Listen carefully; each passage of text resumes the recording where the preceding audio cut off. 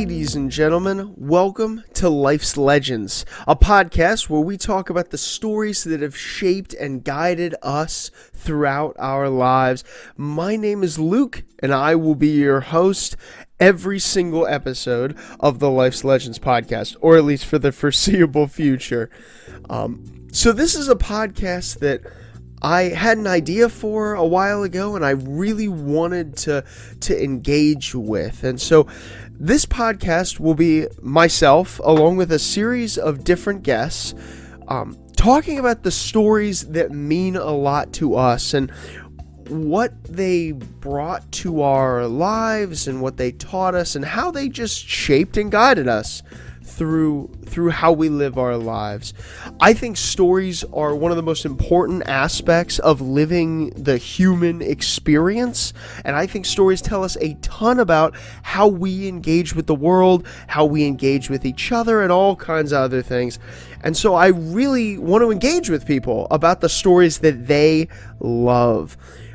And this being the first episode of the Life's Legends podcast, I wanted to just come by myself and go over a story that means a lot to me, something that can help set the tone for you guys who are going to hopefully listen to this podcast every month, about what my view is and my kind of way of approaching stories is. I thought this would be a good demonstration.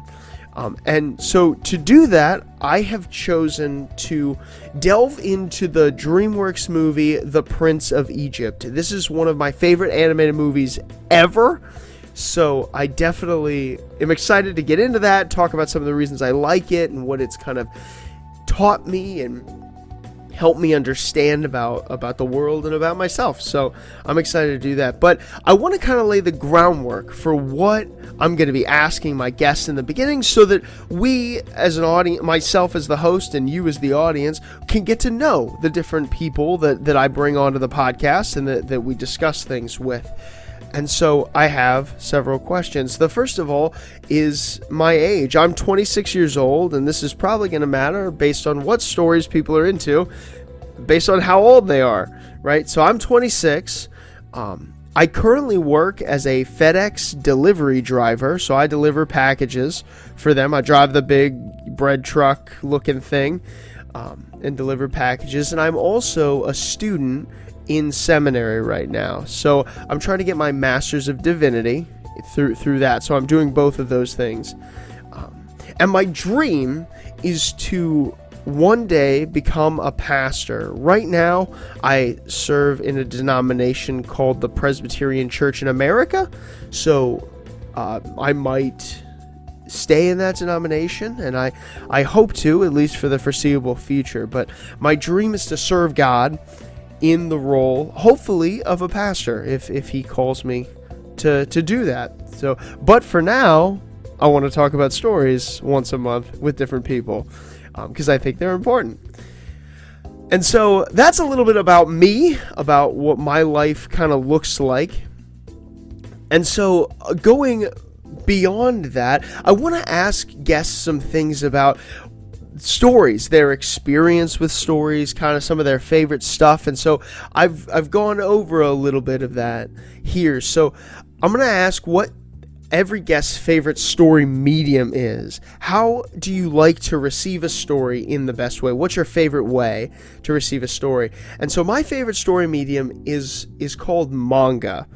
If you're not familiar with what that is, it's a kind of similar to a comic book, but black and white, and mainly produced in Japan.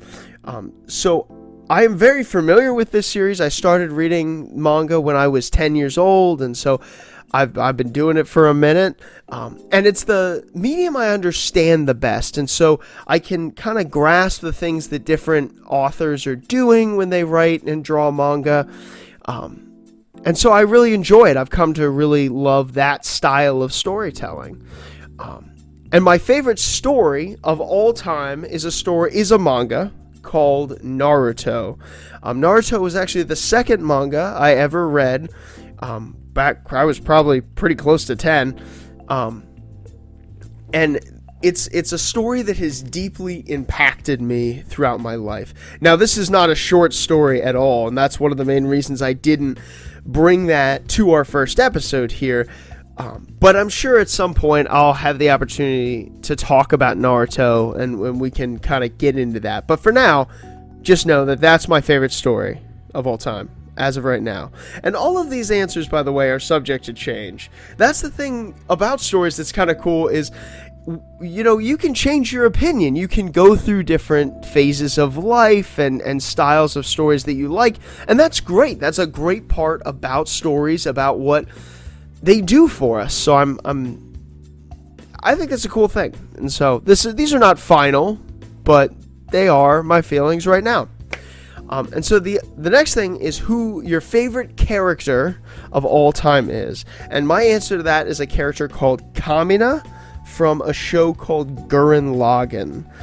It's on Netflix if you've never seen it. Another one of my favorite stories ever. So I definitely encourage you to do that. But Kamina is a character in that story that just gives me a lot of hope, a lot of courage, and inspiration. And so I really like him for that. And I'm sure at some point we'll have the opportunity to talk about Gurren Lagann. So I won't belabor that here either. But Kamina is my favorite character right now. And then I want to ask, who's your favorite villain? Unless that was one of your favorite characters. That was of all time. But it was not. My favorite villain right now is a character called Gaston from the movie Beauty and the Beast. I really like Gaston, and I like Gaston for like the worst ways. I love the manly aspect that he brings to that movie, and he presents a like realistic, reasonable villain to that movie.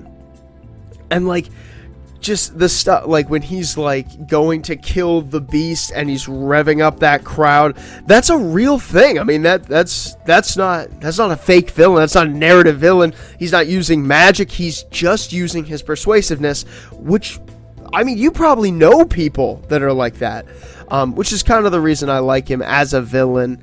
But he's my favorite right now. Again, all of this is subject to change, but it's where I am right now.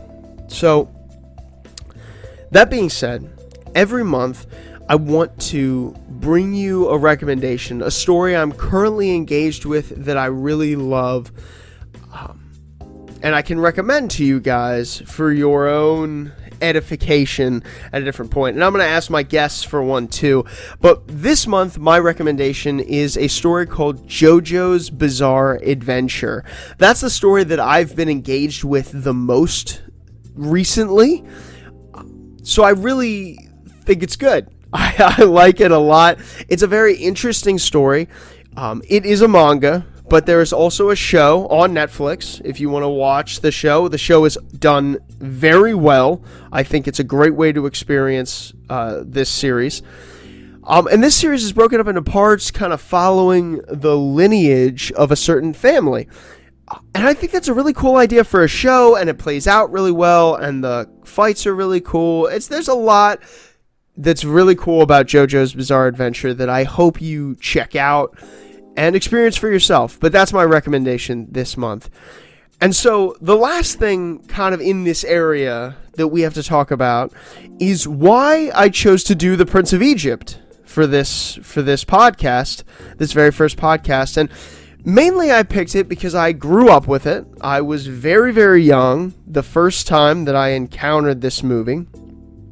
And so it's pretty integral to me growing up and me watching animated movies. Again, it is, in my opinion, one of the best animated movies still to this day. I think that, even after having rewatched and gone over this movie again for this podcast, it is one of the best animated movies, I think. I don't think that's a debatable topic. It's definitely a very, very well done movie, as we'll get into. But I wanted to pick it because I really like it. And the other thing is I am, as you might have guessed from the fact that my dream is to be a pastor, I am a Christian. I've been a Christian for as long as I can remember. When I was about 3 years old, I truly and sincerely believe I gave my life to Christ, and he has been walking with me and guiding with me ever since. And this movie displays an aspect of the Bible, a story from the Bible, in a very good way. And I wanted to highlight that because I thought it would give you a little bit of an insight into how I approach stories and how they relate to our life. So that's kind of the icebreaker category of this.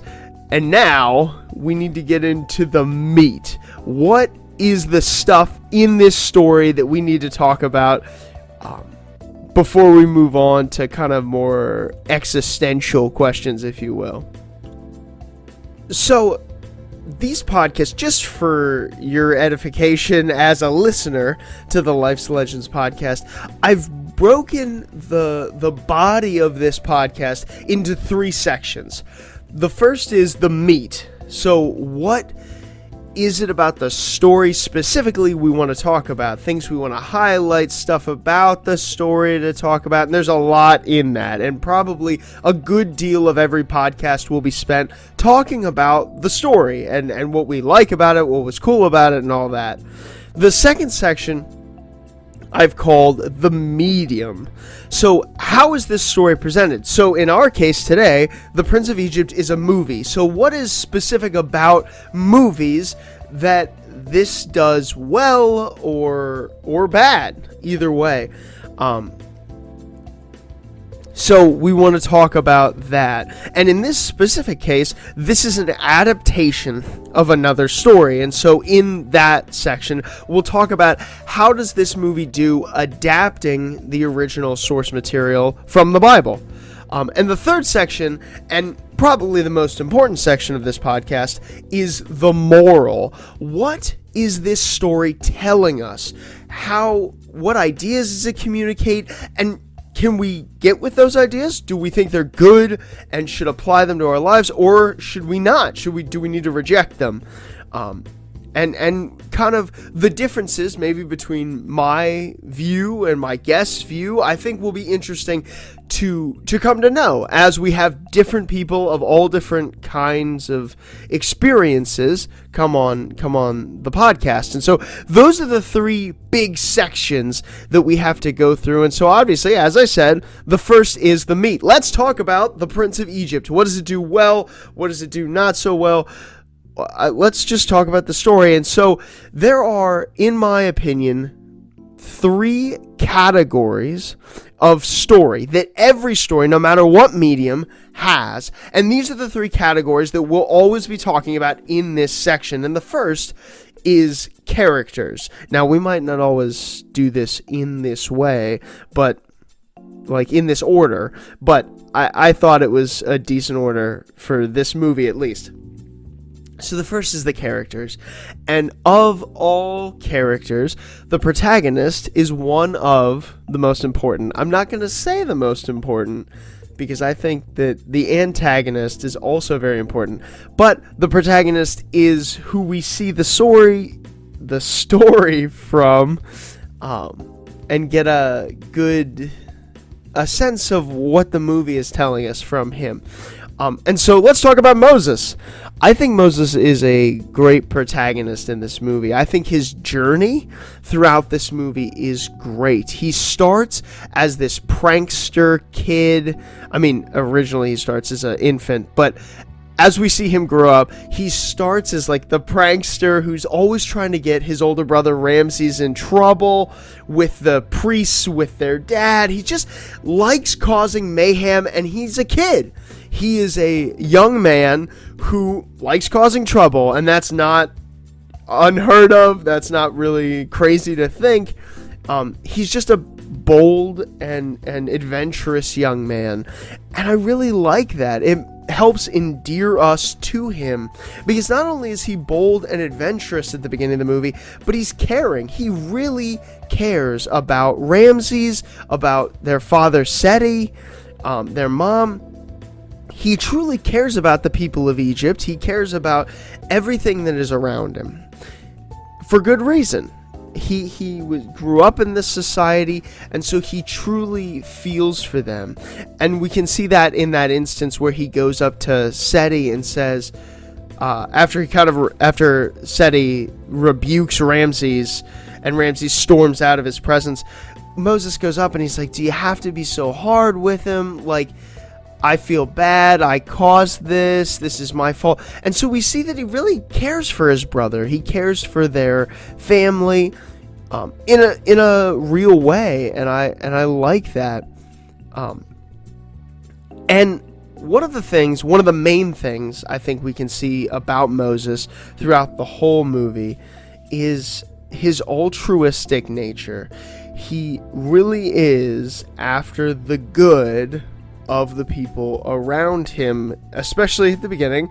Everyone around him, he wants their good. But even as things start unfolding, as the story progresses and he ends up actually killing the Egyptian man, running away, and coming back to inflict these plagues upon Egypt, he still really desperately wants them to turn from this.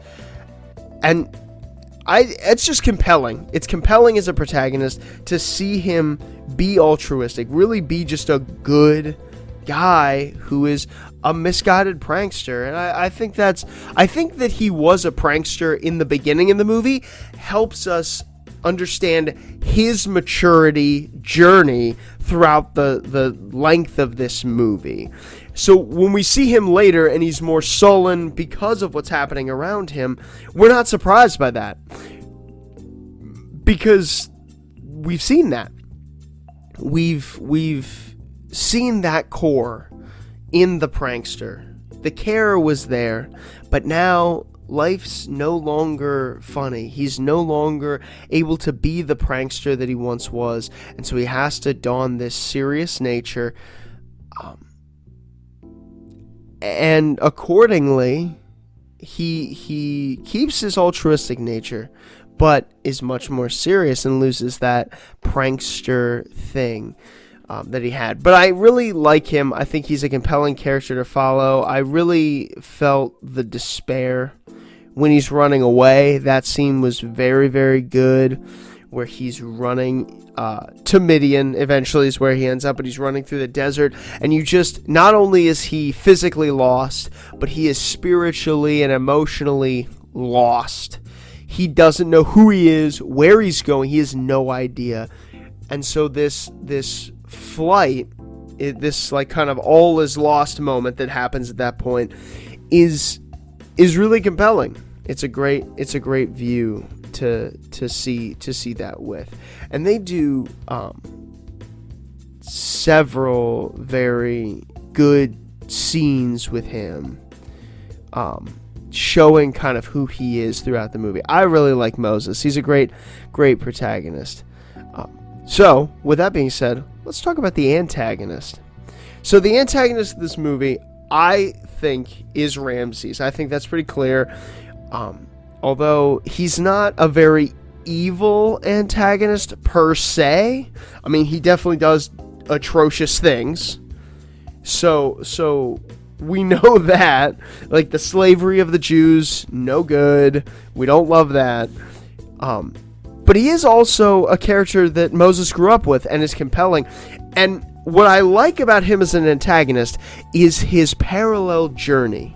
He also goes on a journey like Moses does, except it's markedly different. So he doesn't leave, right? He stays in Egypt and he eventually becomes Pharaoh, but he is sullen and serious at the beginning, right? He jokes around with Moses, he races with Moses, he's a kid. He likes doing young man things, riding these chariots through the city, causing all kinds of mayhem. He likes doing that, but he also understands the weight of what's on him, and this has made him more serious and more solemn. And one of the things that is a refrain for him that Seti says to him in the beginning, Seti, when they're discussing the damage that Moses and him have done with this chariot race, Seti says to him, One weak link can break the chain of a mighty dynasty. And Ramses refers to this again later when Moses comes back and first asks for the people of Israel to be set free. Moses says, "I will not be the weak link." And this quote, I think, shapes what Ramses is and why he's so obstinate throughout this movie. He will not be that weak link. There's no way he's going to let the Jews go, because that would mean he has failed. Where his father has succeeded, where his grandfather has succeeded, where all of his family have created this massive dynasty, he would have been the weak link. He would have been the failure, and he cannot stand that. And so he is fueled by this anger to remain steadfast no matter what happens. And even after the last plague, right, even after all goes down and his own son dies, he still goes after them. He's fueled by anger, and if he can't have them as slaves, he's going to kill them. He's going to kill them in the wilderness, in the desert. And that makes sense. He's lost it. He is the weak link. He is the weak link. And so he's lost his ability to maintain control over this situation. So the anger just comes out. But what kind of the redeeming quality here is he loves Moses and he loves his family. I love the scene when Moses is leaving. Moses is running out of the city after he has killed a man. He's murdered a guy. And Moses says, "I can't stay here. I murdered a guy." And Ramses is like, "I'll make it disappear. Everything I say goes. I am the morning star," I think he says. He'll make it go away because he loves Moses. He wants Moses to stay and he cares about him, and he can make this fine. And sure enough, when Moses returns years later, we see Ramses is willing to make it go away. Ramses is so happy to see his brother back, to get back that family he lost, and especially now that it seems like both his mother and father are no longer living, it seems reasonable that he would love to see Moses back. Any family that he can cling to, he wants back, and he deeply embraces him. He loves his family, and that's why the last plague hits him so hard, because his son is taken, and he can't stand that. And I do think it is fitting that this anger, this resentment, is what leads to his end at the end of the story. And it's kind of left ambiguous as to whether he survives this ordeal or not. We don't really know. He doesn't, not in a great spot, on some kind of rock in the Red Sea. It's more likely that he would have died in that kind of catastrophic waterfall that would have happened on those people. But the movie shows that he's alive. It's screaming out Moses' name. This is his downfall, his destruction. He's a great antagonist. He works as a great foil to Moses. This is displayed very well in their song, in the song, I believe, titled "The Plagues," where he kind of goes through this deep hurt that he has for Moses betraying him in his mind. And so he's a very good antagonist. He's a very good foil to Moses as our hero. So it's the antagonist is very good. He's very compelling and definitely serves his story well. But the stories are made up of usually many more characters than just a protagonist and an antagonist. And so some of the others I want to highlight and just talk a little about, because some of these other characters are really good and important. The first one I'll talk about quick is Seti. Seti is a great depiction, I think, of the grandeur of Egypt. He is not so much essential as a character. He's not really in many scenes. He sets the the emotional tone of Ramses in the beginning of the movie, but he's more a description of the grandeur, of the power of ancient Egypt, and in that role, he does really good. He's unrelenting, and it's a great depiction. So, Moses, when he finds out that he's a Jew, and he finds out what Pharaoh did to the boys, that he threw them in the Nile and killed them, Pharaoh says they're only slaves, and Ramses says this too later, but it truly comes off when Pharaoh says it as if it's totally fine. And this is realistic. Unfortunately, we as people are really good at classifying other people as beneath humanity so that we can abuse them or use them to our benefit, to their detriment. And so we're really good at this as a people group, and Seti just shows an example of that is heinous. I mean, a genocide he committed against the Jews, and he's like, well, they were just slaves, and we didn't want to get them too powerful, like it was a Tuesday, and he's just going through some paperwork. So, it's a good depiction. It's a great depiction of what's going on there. So, yeah. And next is the magicians. I think that the magicians are delightfully arrogant. Martin Short and Steve Martin are the voices of the magicians, and they do a great job portraying them. I like just how they are arrogant. I like that their song is great, and we'll talk about that a little bit later, but I think that they are a good representation of the imperial cult of Egypt. They kind of more represent that than they do represent themselves as characters. This, like, the main way I know this is because I don't actually know their names or how to distinguish them between each other. There's one short, round one and one tall, skinny one. That's all I can differentiate them by. But they're essentially one character that serves as the representation of the imperial cult there. The next character I want to talk about is Zipporah, Moses' wife. They establish a clear connection with Moses in the beginning, and that actually helps us narratively, because she is able to connect with him because he first lets her go. And we see that he's kind of captivated by her when he lets her go, as he follows her into the Jewish part of the city. So it's kind of a two-way captivation there. It is his spirit and who he is that attracts Zipporah to him eventually, but he was definitely captivated by her from the beginning. And so I think that's an interesting portrayal. It's a great way narratively to get Moses into the Jewish part of the city so that he can meet Aaron and Miriam and start our story headed in a direction. So that was a good thing, and I love their interactions later, so that was great.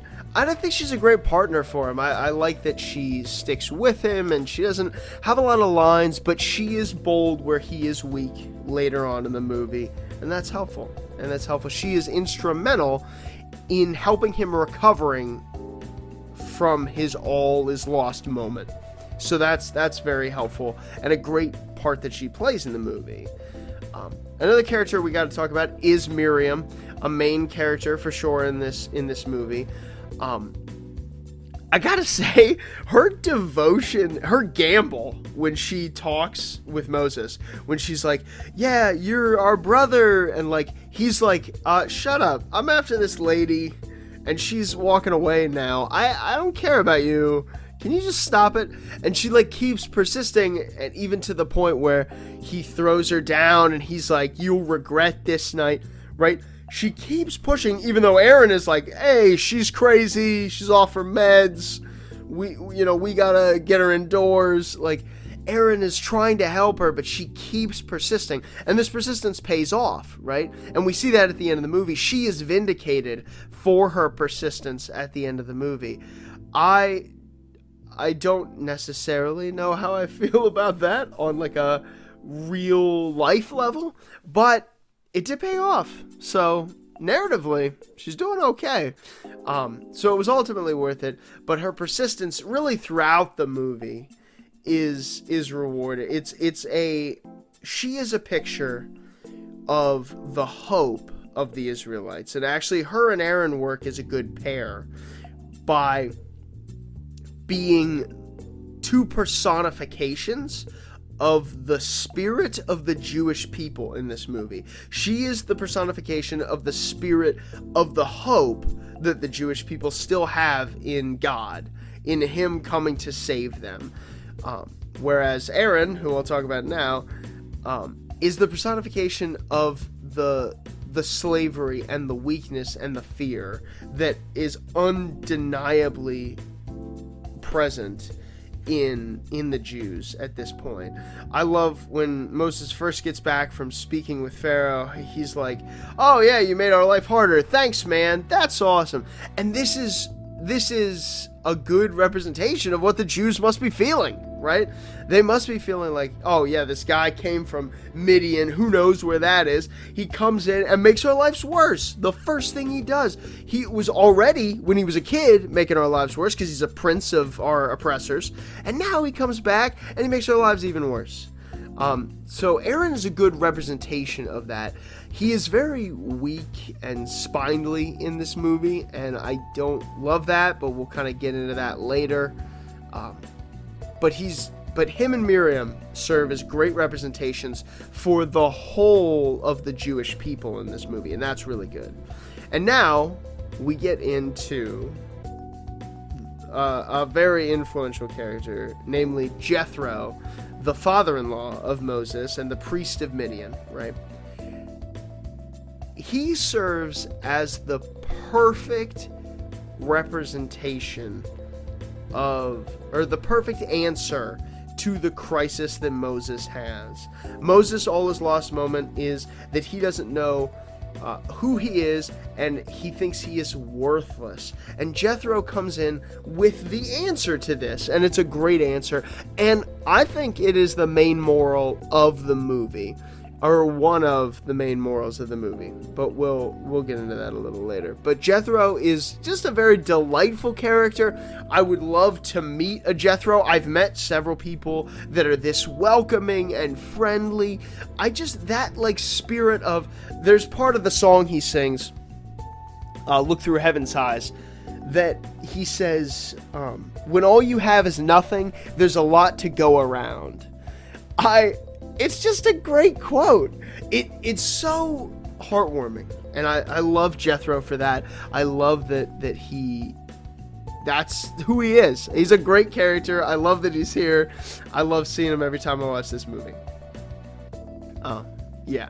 So another thing that I'll ask all my guests, and I'll answer now, is who your favorite character in this movie was. And I would have historically said Jethro is my favorite character for most of my life, but honestly now it's a tie between Moses and Jethro. I think that I really, when I rewatched it for this podcast and was invested in it, I love Moses' arc.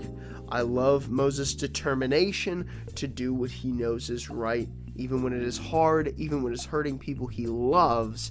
He stays the course, and I think that that's admirable, and I really like him for that. So it's either Moses or Jethro. I'm like 50-50 right now on which one I like more, because I love Jethro's welcoming nature, like I said, but it's hard. It's hard to pick, so I'm gonna go with one of those two. But I like talking about favorite characters and characters that appeal to us, and so I want to add that into the podcast just so it's here, right? But that means that we're done talking about characters, let's talk about the setting. And I don't have a whole lot to say about the setting because the setting isn't made up. The setting is ancient Egypt in our real world. So there's not a ton to say about that. But what I will say is they depict it very well. And we'll talk a little bit more about that later when we talk about the medium. But this is a very marvelous and oppressive setting.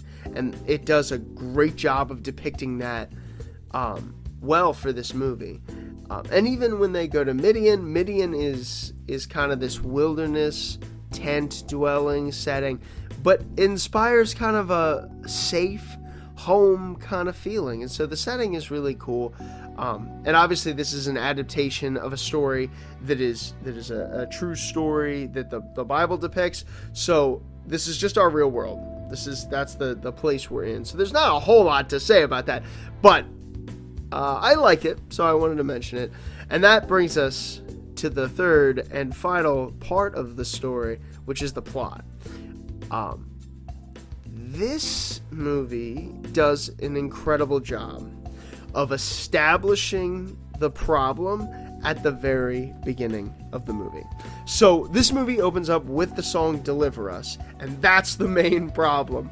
The Jews are stuck in slavery in Egypt, and they need a way out. And this main song is essentially just communicating that they need a way out, that they're looking for someone to deliver them from what's going on, right?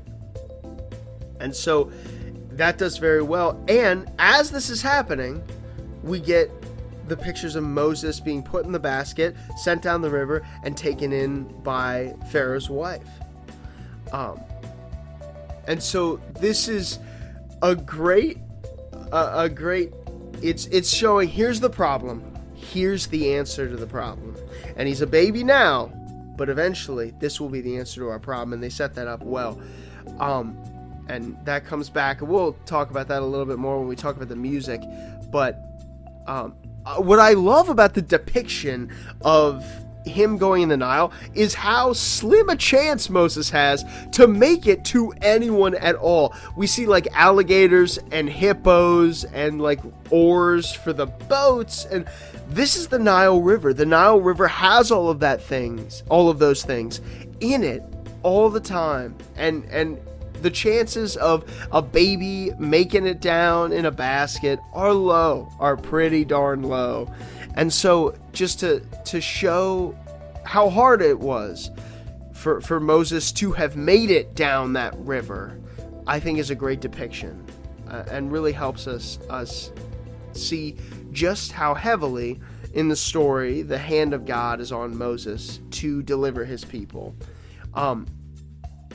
The relationships in this movie are established so well in the beginning.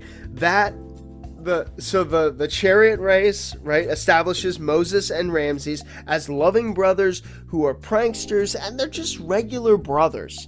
And that's great. And then when they're brought in and kind of shamed in front of Pharaoh, it establishes the whole relational plot of the movie. I already talked about this a little bit when I talked about Ramses and his desire not to be the weak link. But this scene really is what establishes the personal problem that Ramses will have for the rest of the movie, and that Moses is trying to intercede for.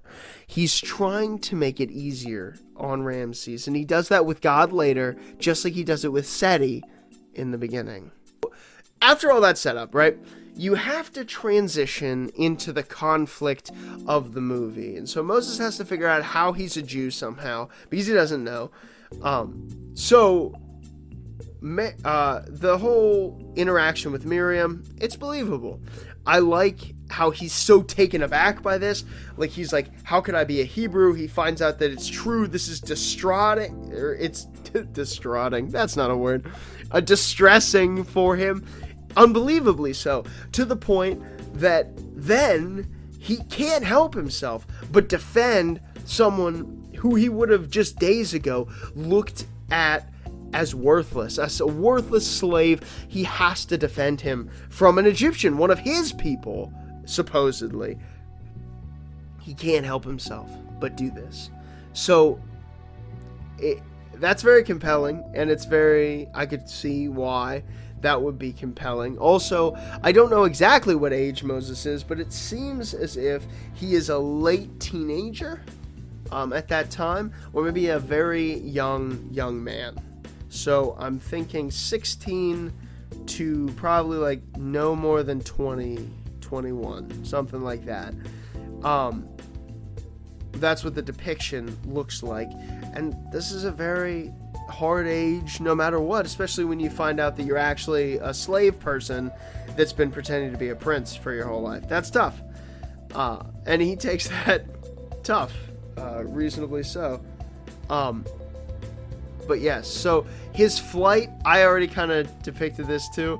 His flight from Egypt, when he's running away and he's in the desert and he gets covered all the way by sand, it depicts this agonizing that's going on in him, that he is worthless, that he's a murderer and evil. It just so well. He's so lost. He is immobilized, and that's depicted so well here, so well. So I love seeing that. I mean, it's hard to see, but it's a great depiction of this feeling that he must be feeling. And his time in Midian works as a perfect recovery of his spirits. He's able to gain confidence in himself through how he comes to understand God and how God understands him and sees him. And so he's come to understand that about himself, and he's come to be able to have the willpower and determination to live a good life. He's just a shepherd, and he loves it out there. He loves tending to the sheep. He genuinely cares for his sheep. And it's a great recovery time. It's a great recovery, from this problem. So it's very good. It's just a very good recovery. And so then obviously we get the message from God that says, hey, you got to go back to Egypt, to your people, and you need to set them free. And so he goes back, and he's warmly received by Ramses. As I said, Ramses picks him up and spins him around. It's so great. And I love how this joy at the beginning turns so quickly to anger. That whole scene is very, very good. I love how Moses comes back and he says, let my people go. And Ramses is like, okay, you're playing a joke again, just like the old days. All right, you know what? Magicians, come on out here, show him up a little bit, and then we'll have a real talk. And so you get the villain song, right? And then after the song, Ramses invites Moses into the private room where it's just Moses and him. And this is the same room that they had the conversation with Seti about. They had it in this room at the beginning of the movie. And this room, you can see the silhouette of the giant image statue of Seti. You could see that in the first scene. And in the second scene, we see that Ramses has built a second statue, one of him, that is a little taller than the one of his father. Because again, Ramses must not be the weak link. He must be stronger than Seti. He must be an even greater king. And so it's in this room that he is, that joy of having recovered a family member turns into anger and quickly sours. And it's his stubbornness that makes this much worse. It's his refusal to believe that God has actually set the Israelites free, that brings plague after plague on the people of Egypt. And he keeps clinging to this despite the fact that Moses is begging him to stop this, all the way up until the last plague. And so, by the way, I think having the plagues depicted in one song continuously is a great way to do that. It would be, some of the plagues are a little similar to each other. It would be tough to depict them in an increasing level of severity. So you wouldn't want to do that. So this montage that they end up showing us is a great way to do it. But what I really loved about the last plague is, all said and done, Moses goes to Pharaoh, where his son is covered, and either going to be embalmed or starting that process of the funeral rites of his son. And Moses tries to console him a little bit. Ramses is having none of it. Understandably, I'm with him on that. And Moses walks out after getting permission for them to leave, for the Israelites to leave.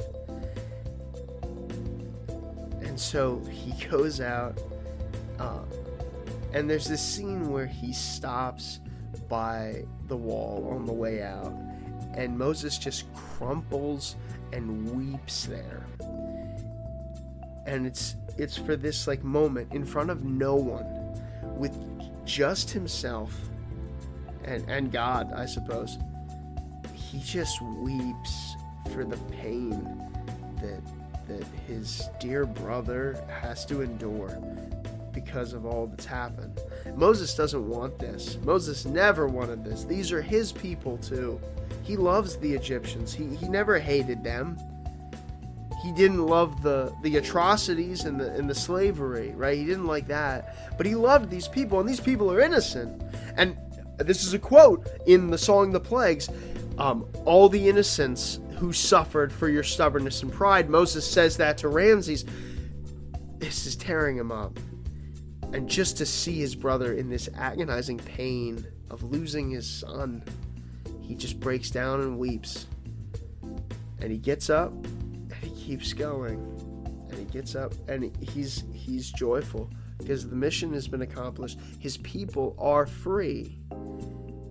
But it did come at a cost, at a heavy cost. And Moses acknowledges that. And I think it's great that he acknowledges the cost that this had. I think that's great. It's a great scene. It's one of my favorite little scenes in this movie, is depicting his sorrow at this, because it's real. And I think that one of the greatest feats is splitting the Red Sea. God really, the vastness of God is deliberately showed in this scene, I think, where the Red Sea gets split and a pillar of fire stops the Egyptian army. It's really cool. It's just breathtaking. The imagery in that moment. And the movie then ends with the people being free and Moses coming down the mountain with the 10 Commandments. It's a great way to end. It is not the end of this story, right? There's more in the Bible past this. It's not like the Israelites are just all good now. They have many other struggles along the way. But they're free now, and God has saved them. And that's the end of this little part of the story. This is a great story. I love the narrative that the people at DreamWorks have created around the biblical narrative here. It's just very good. It's a very good story. It's a very compelling story that really does a great job of emotionally investing in these characters. And so that's the meat of the story. And so with that, we got to move on to talk about the medium. What is it that is specific about it being a movie that we need to talk about? So, movies have several distinctive characteristics about them, as opposed to like books or even manga that we can talk about and discuss. And so, I have different things to talk about in this section. And on top of this being a movie, it's also an adaptation of another story that has the base, the framework that this story uses to tell its story. So we got to talk about all of that in the medium section. And so the first thing I think we should talk about is the art. I will say the art in this movie is very, very good. The only thing today, seeing it as sitting here in 2023 now, judging a movie that came out in 1998, it's the only thing that seems outdated is there are moments where, in order to render these huge Egyptian statues, they use CGI, and the CGI just simply looks dated. It looks like it came from 1998, which it did, and it looks really good for 1998 CGI. It looks amazing for that. But that's the only thing that would make you think this movie came out, in the far past, like, what is that, 25 years ago? Oh my word. This movie came out 25 years ago. That's nuts. But that's really the only thing art-wise. I think this art does an incredible job of depicting how massive Egyptian culture was. These buildings, statues, pyramids, they're huge. They're monumental in size. And the artwork does such a great job of displaying how intimidating that is just to see. And the shot composition with that being like, what are we seeing at any given time? The two times that we're in the throne room and we see the statues outside of the window, how they frame that shot the same both times we're in that throne room. It's very good, and the art is so good. It's so good. The visuals are so good. Specifically, one thing I wanted to highlight that I noticed this time that I never have before is every different people group in this movie looks a little different.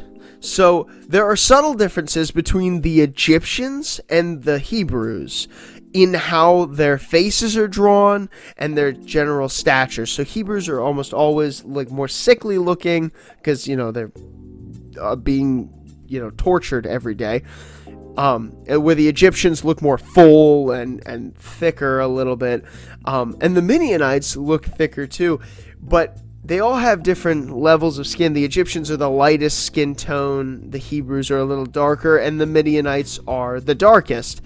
And so I really think that's interesting. The other thing is the Hebrews tend to have longer facial features, so their nose is a little longer, and I don't know if this is accurate to any kind of anatomical thing in real life, but what it does help us do is draw distinctions ethnically between who in the movie is a Hebrew and who is an Egyptian. And what this actually does help later is there are some Egyptians that walk out with the Hebrews that go live with them. And this is part of even the story in the Bible. That happens.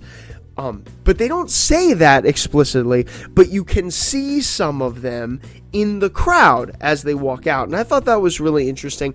I like how Moses has these features that are distinctly Jewish, even though he's Egyptian. I think it's interesting that Moses seems to be the only member of the royal house who doesn't have a shaved head or a mostly shaved head, and wears a wig over his naturally thick hair, because as a Jewish man, he had the thicker, curlier kind of hair that he just simply put that wig over.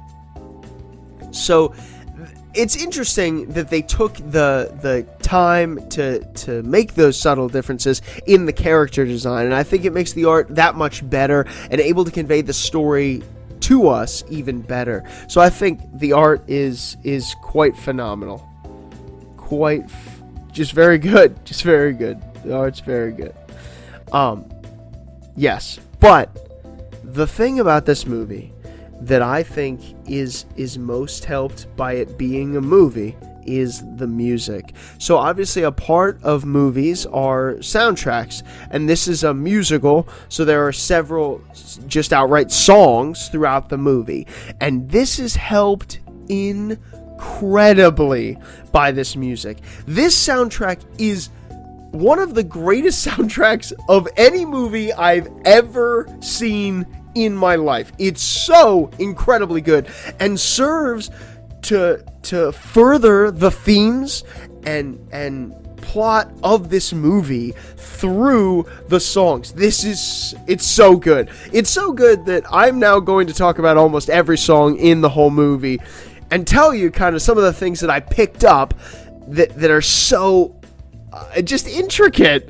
It's really interesting. So, Deliver Us is the most important song in this movie. This is the song that starts the movie off, and we're going to hear a refrain of this music, so like the tones of this music throughout the movie, and it's supposed to remind you of what the main mission of the movie is, that God is going to deliver his people every time it plays. So the music itself is amazing. There is so much pain in the chorus and the parts where the choir of Jewish people are singing about their hardships in Egypt. There's just so much pain in their voices and how oppressive and harsh the music is. And I love that this is then interspersed with Moses' mother as she's trying to smuggle Moses out of the city, her singing to Moses. And it starts in Hebrew. I really, really like this. I think that it's great attention to detail that several times in this movie, they actually have the people sing in Hebrew, which was the language that those people spoke at that time. And so I love that happens here. And the mother's message, as well as Miriam as a kid, when she sings the last part of this song, is that Moses is the answer to this cry of the choir to deliver them. Moses is the tangible answer. He's the one that is going to bring that deliverance. Yeah, it's just very good. It's just really good. And this song will be played a couple other times during the movie, and it's supposed to remind you of what Moses' mission is in this movie. It's to deliver his people, even when he doesn't know this. Which brings us into the next song, the real song, which is All I Ever Wanted. This is the song Moses sings kind of to himself after he discovers he's a Jew, and he's like, this palace, this life, this is everything I could ever desire. Why? I don't want to leave it. I don't want to. I want to accept this. And it's a great song of self-discovery. It's a great song where Moses by himself is discerning what he wants to do. And the fact that they depict what happened in moving hieroglyphics kind of as he's drifted off into a dream is an amazing way to depict how he's kind of coming to terms with what happened. And he eventually finds the hieroglyphic that proves that Seti did kill the people during this song. It's a very good song of self-discovery. I like it a lot. But what I like even better, and the best quote from this song, is when the Queen comes and sings a part in it. The Queen says, "When the gods send you a blessing, you don't ask why it was sent," right? That's what she says. And then, right after she says that, you hear the refrain of "Deliver Us." So she's saying, when God sends you a blessing, you don't have to ask why it was sent. It might not mean anything. Just accept it and love it. But the movie immediately tells you, no, that's wrong. This is why it was sent. Because he's going to deliver them. That's why he's here. That's why he has this blessing. It just reminds you of that in a great way. I also forgot something about Deliver Us. So, there is a point, right, where Moses' mother is, I believe they pronounce her name Yochebed, but I have interesting thoughts about that, but that doesn't really matter. Moses' mother sings part of it when she lets Moses go. She says, "River, O river, flow gently for me. Such precious cargo you bear," right? And this could just be like, we're singing a song, we're personifying the river, but I don't think that's what this is. I think she is praying to the Nile. And that's not crazy to think. Remember, even biblically, the command that God is one God hasn't come yet. the covenant of the Old Testament hasn't been instated yet. Moses is the one to do that. So the Hebrews would have worshipped Egyptian gods too, and I think that's what's happening here. She is praying to the river to keep her sons safe. And obviously she would have prayed, she would have believed in the God of the Hebrews as well, and that he was the chief god, but she still prays this river. It's a good depiction, and I love it. I love that it is. But anyway, getting back on track, the next kind of song that's notable is Through Heaven's Eyes, which is the song I've talked a little bit about already, where Jethro sings. And this song is the moral answer to Moses' problem. It's so upbeat. It's great lyrically. I love all the metaphors. A single stone on the very top of the mountain's mighty face doesn't think it's more important than the ones that form the base. It's such a great line. There's several of these throughout this song that kind of demonstrate that we have a place in the plan, and that we ought to be thankful no matter where in the plan that place comes. And it's not, we don't determine that. We can't determine that.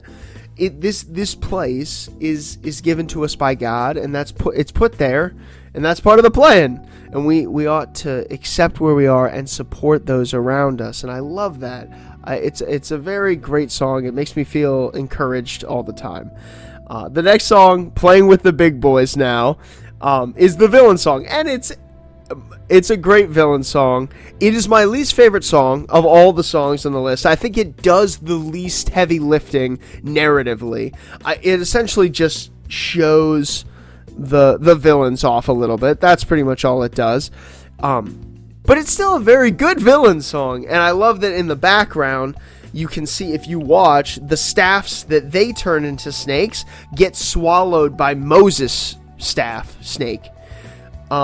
So just kind of showing that God is bigger than these villains, even during their song. So I like that. And then the next song, and my favorite song of the movie, and the song, I don't think, as I said, Deliver Us is definitely the most important song, I think, to this movie. But The Plagues are my favorite song. I think it's the best song in the whole movie. So in this song, what's important to notice is the choir in the background is acting as the voice of God throughout this song, right? And so they start off subtly, kind of talking about the plagues, and the refrain that they keep saying is, I send my sword, thus said the Lord. And they keep saying this, and they're echoing even the biblical translations of what the story in Exodus is saying. But what they do great is it's a terrifying chorus. And I send my fire on the fields, on every house, on every tree. Just the all-encompassing power that God is displaying when he is destroying Egypt is depicted in this choir really, really well. And that's to say nothing of the two characters that are the main part of the song talking to each other. Moses pretty much pleading, please, Ramses, stop this. Let this end. Let my people go. But Ramses' verse is what I think is the best. Specifically, Ramses has a line that says, then let my heart be hardened, and no matter how high the cost may go, this will still be so. I'll never let your people go.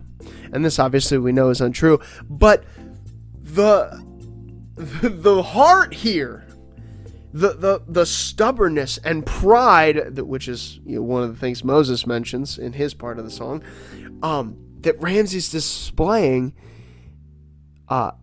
is just captured in this line, I think, really well. And so this back and forth that they have while the plagues are going on in the background is just a great song. It's my favorite song. It's the most impactful to me out of this whole movie. I love it.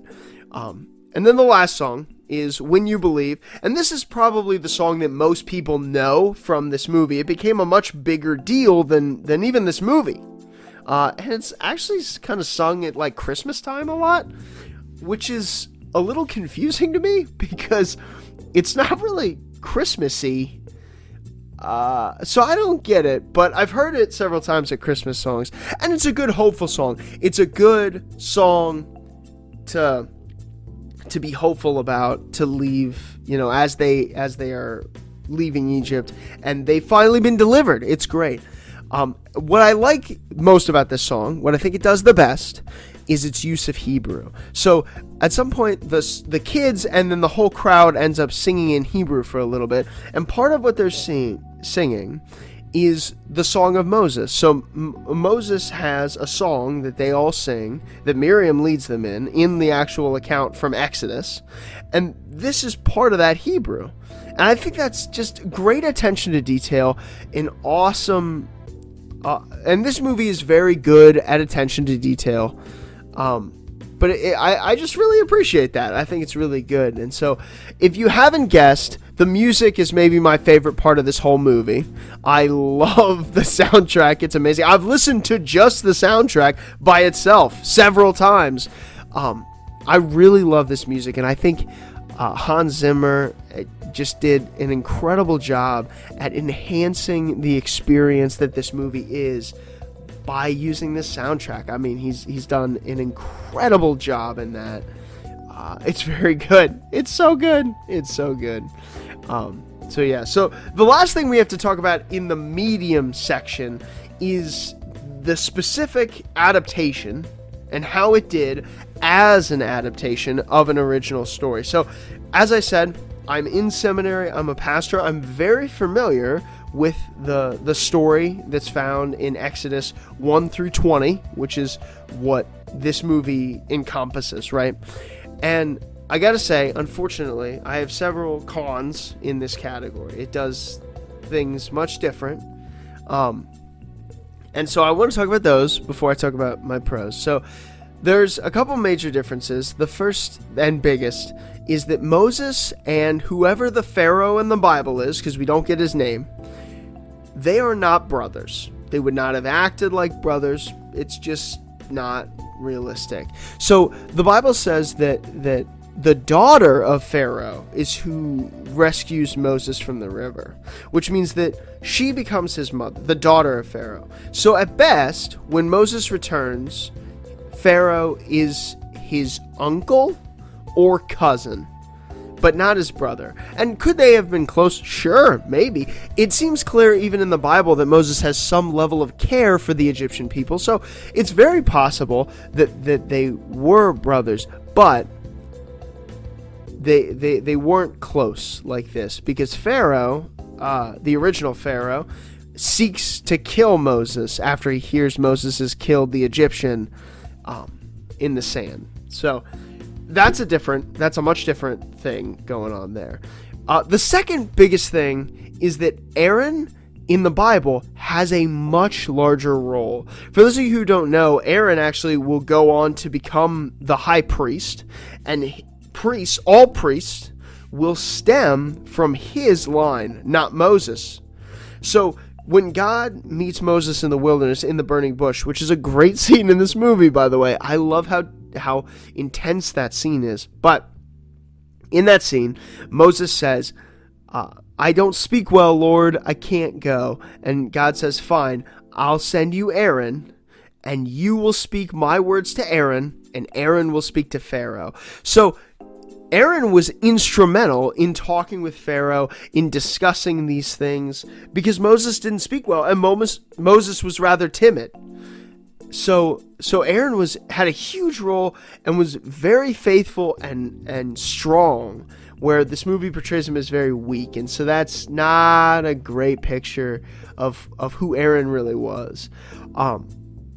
The other thing is Moses knew he was a Hebrew. There's no way Moses didn't know he was a Hebrew. The movie actually portrays some physical distinctions, but these would have been even more pronounced. Jews looked different than Egyptians. Jews would have had lighter skin because they were working outside for generations. Whereas Egyptians, especially the royal family, would have very light skin. They would have been in the shade, in the houses and stuff like that. They wouldn't have had this excruciating labor, right? That kind of forms you as a people group into looking a certain way and acting a certain way. But Moses would have had darker skin. He would have had different textured hair. So all of these things would have led him to know he's a Hebrew. And he was also raised for the first 3 months by Hebrews, by his own mother, because when Pharaoh's daughter picks him out of the river, she says, "Who can nurse this baby for me?" And Miriam is right there and goes, "Hey, I know a Hebrew lady who just gave birth. She can nurse him for you." And actually, at least the first 3 months of his life, he's nursed by his mom. So he grew up knowing he knew he was a Hebrew for his whole life. So that wasn't a big revelation to him. It was something that worked out throughout his life. And the last kind of big difference is Moses' age. Moses is much older in the biblical account than he is in this story. And I understand why they would do this, but Moses, when he leaves Egypt, when he kills the Egyptian and flees, he's 40 years old. Doesn't appear like that in the movie.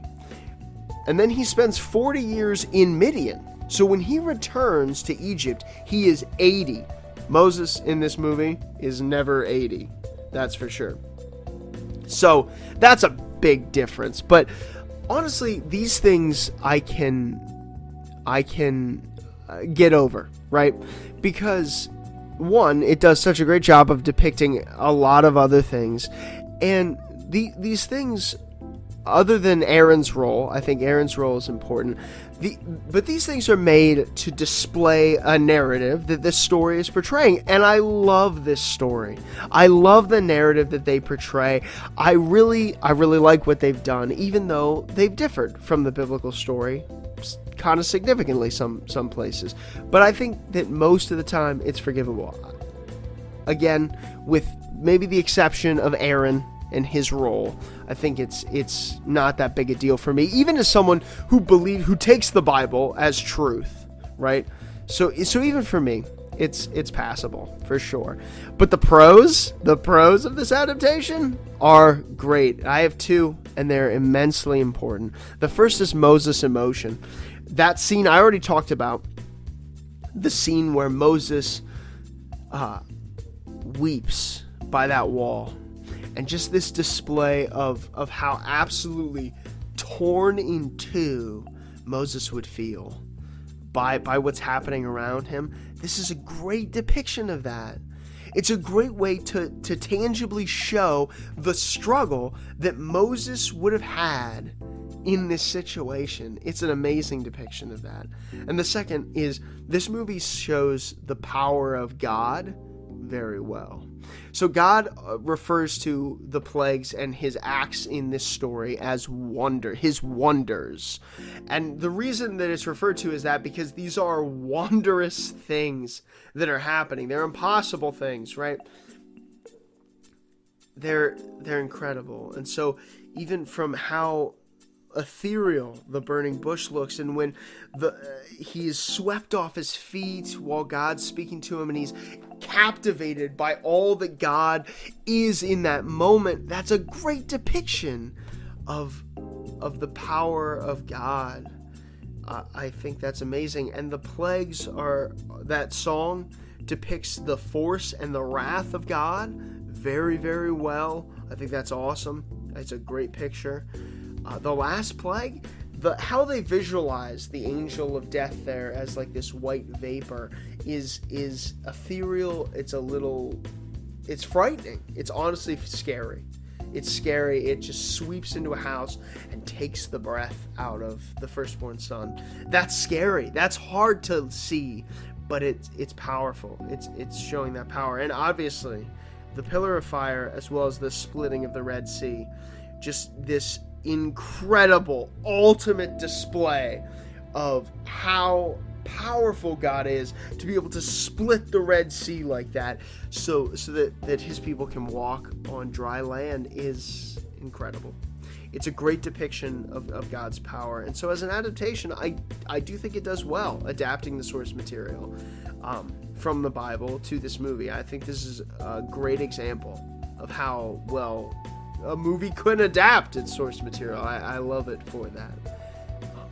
But that's the medium. That's what I think the medium of a movie brings to this story and how it affects it, which leaves us to talk about the moral. What does the story mean to me, and what do I think the story is saying? So, as a consequence of this being a movie, there are a limited amount of things that morally I think the movie is trying to communicate to us. But before we kind of get into that, I want to talk just a little bit about what this movie means to me. So as I said, I've grown up a Christian my whole life. Most of my life, all of my life, I have taken the Bible to be true.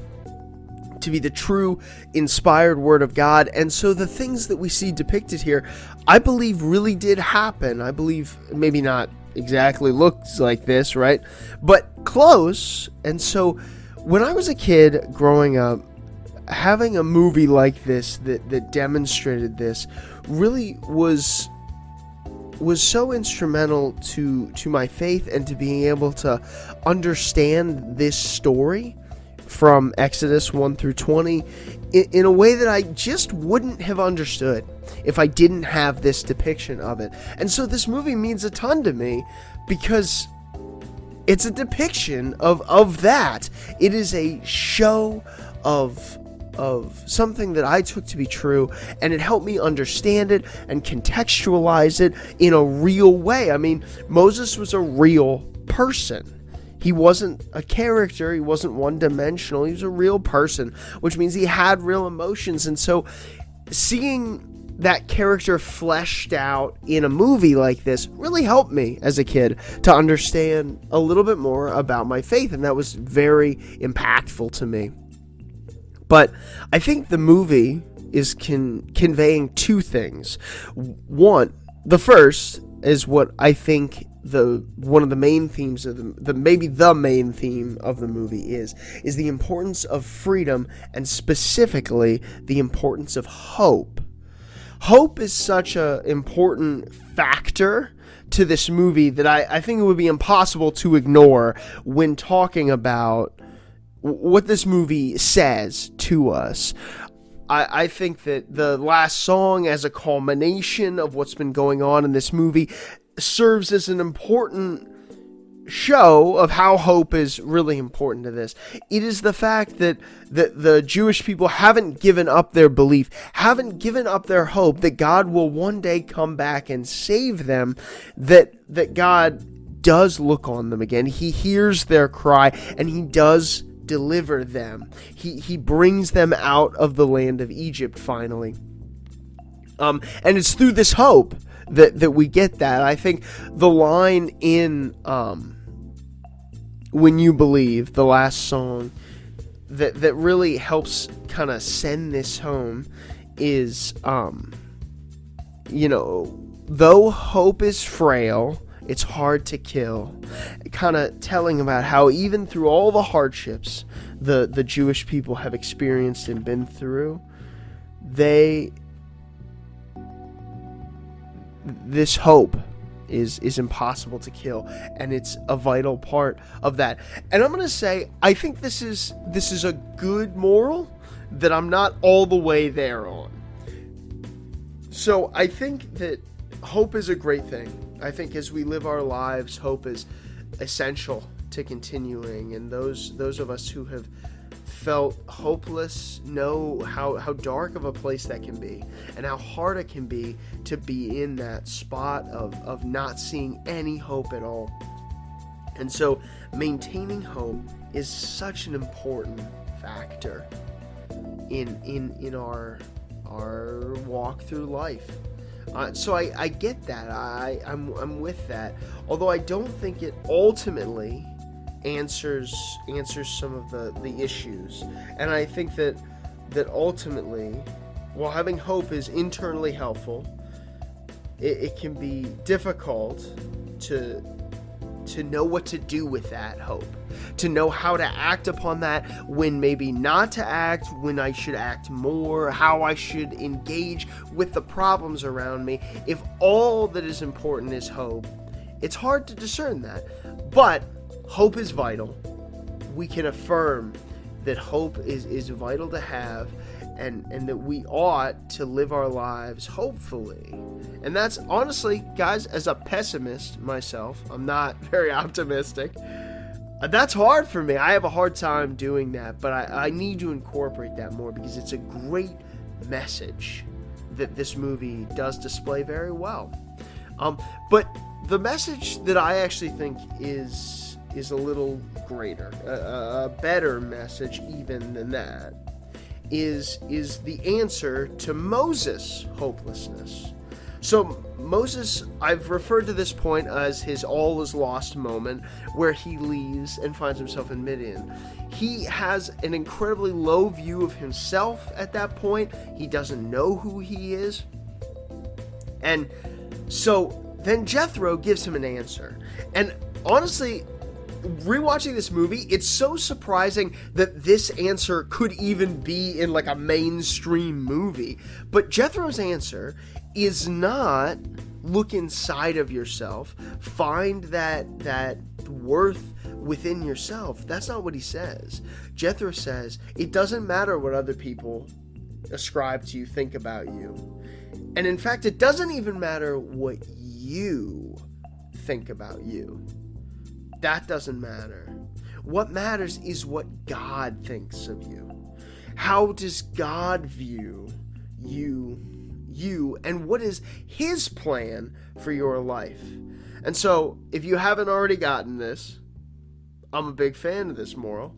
As I've said throughout this video, as a Christian, this is true. I believe this is absolutely true. That our worth and our value is found in how in our relation to God. We have value because us as humans, we are made in the image and likeness of God. And so with that in mind, I love this moral. I love that this answer is, it's how God views you. It's what God's plan is for you. And it's our opportunity and our ability and our efforts to work within this plan and to work for and to work towards the God who called us to that plan in the first place.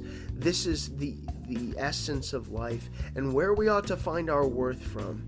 And this movie does an awesome job of depicting that in a way that very few mainstream stories, at least in our current context, depict or are able to depict even. So I really love that, and I think that's probably part of the reason why I love this movie so much and why it's so important to me as a work of fiction, as a story.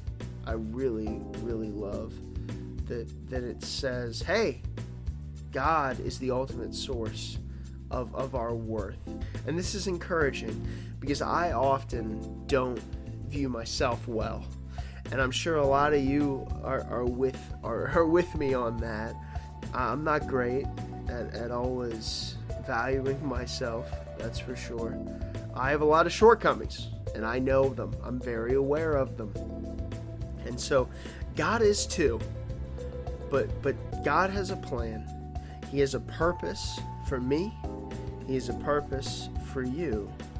And the question of how we respond to this is whether we want to accept that, believe in Him, and allow Him to assign our worth and to assign to us what His plan is and what He wants to accomplish through us, which is a great opportunity and blessing that we have in this life. I love this movie. I love this moral. Definitely commendable. This one for sure. So, with that said, that's my discussion of the Prince of Egypt.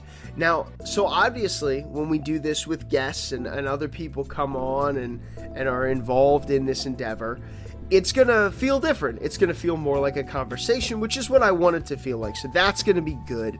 So we're going to be able to get that going and get that underway. Now, just so you all know, my plan for these podcasts is to be able to put out one every month. That's it. Honestly, guys, with everything I got going on, that's about all I can handle. So we're going to be doing one of these a month. As I said, this is for January. Next month, I will have my wife on, and we will talk about a story that's important to her, and the story is The Hunger Games. We're going to deal with the trilogy of books, so The Hunger Games, Catching Fire, and Mockingjay, I believe. I'm currently working my way through reading those books now. We will be focusing mainly on the books, although I'm sure some movie conversations will leak their way in as we discuss that. But I'm very excited to have her on, and I'm very excited to talk about a story that's important to her. So we'll get to do a little bit of that next month. That should come out on February 18th. I plan to always release these on the 18th. But thank you all so much for listening to this first podcast. I know it's probably annoying just hearing me drone on about something I like, but I hope that maybe you gain something that would be a little, help you appreciate maybe the Prince of Egypt a little more than you have in the past. And I just hope that you enjoy engaging with stories. And so as we continue, I hope that you stick with me on this ride as we hear from other people engaging with stories. If you like the Prince of Egypt, or maybe don't like the Prince of Egypt, please comment, let me know. Let's start a conversation. I'd love to have that conversation. But ladies and gentlemen, thank you for listening to Life's Legends. Please like, subscribe, and comment. And until next time, savor your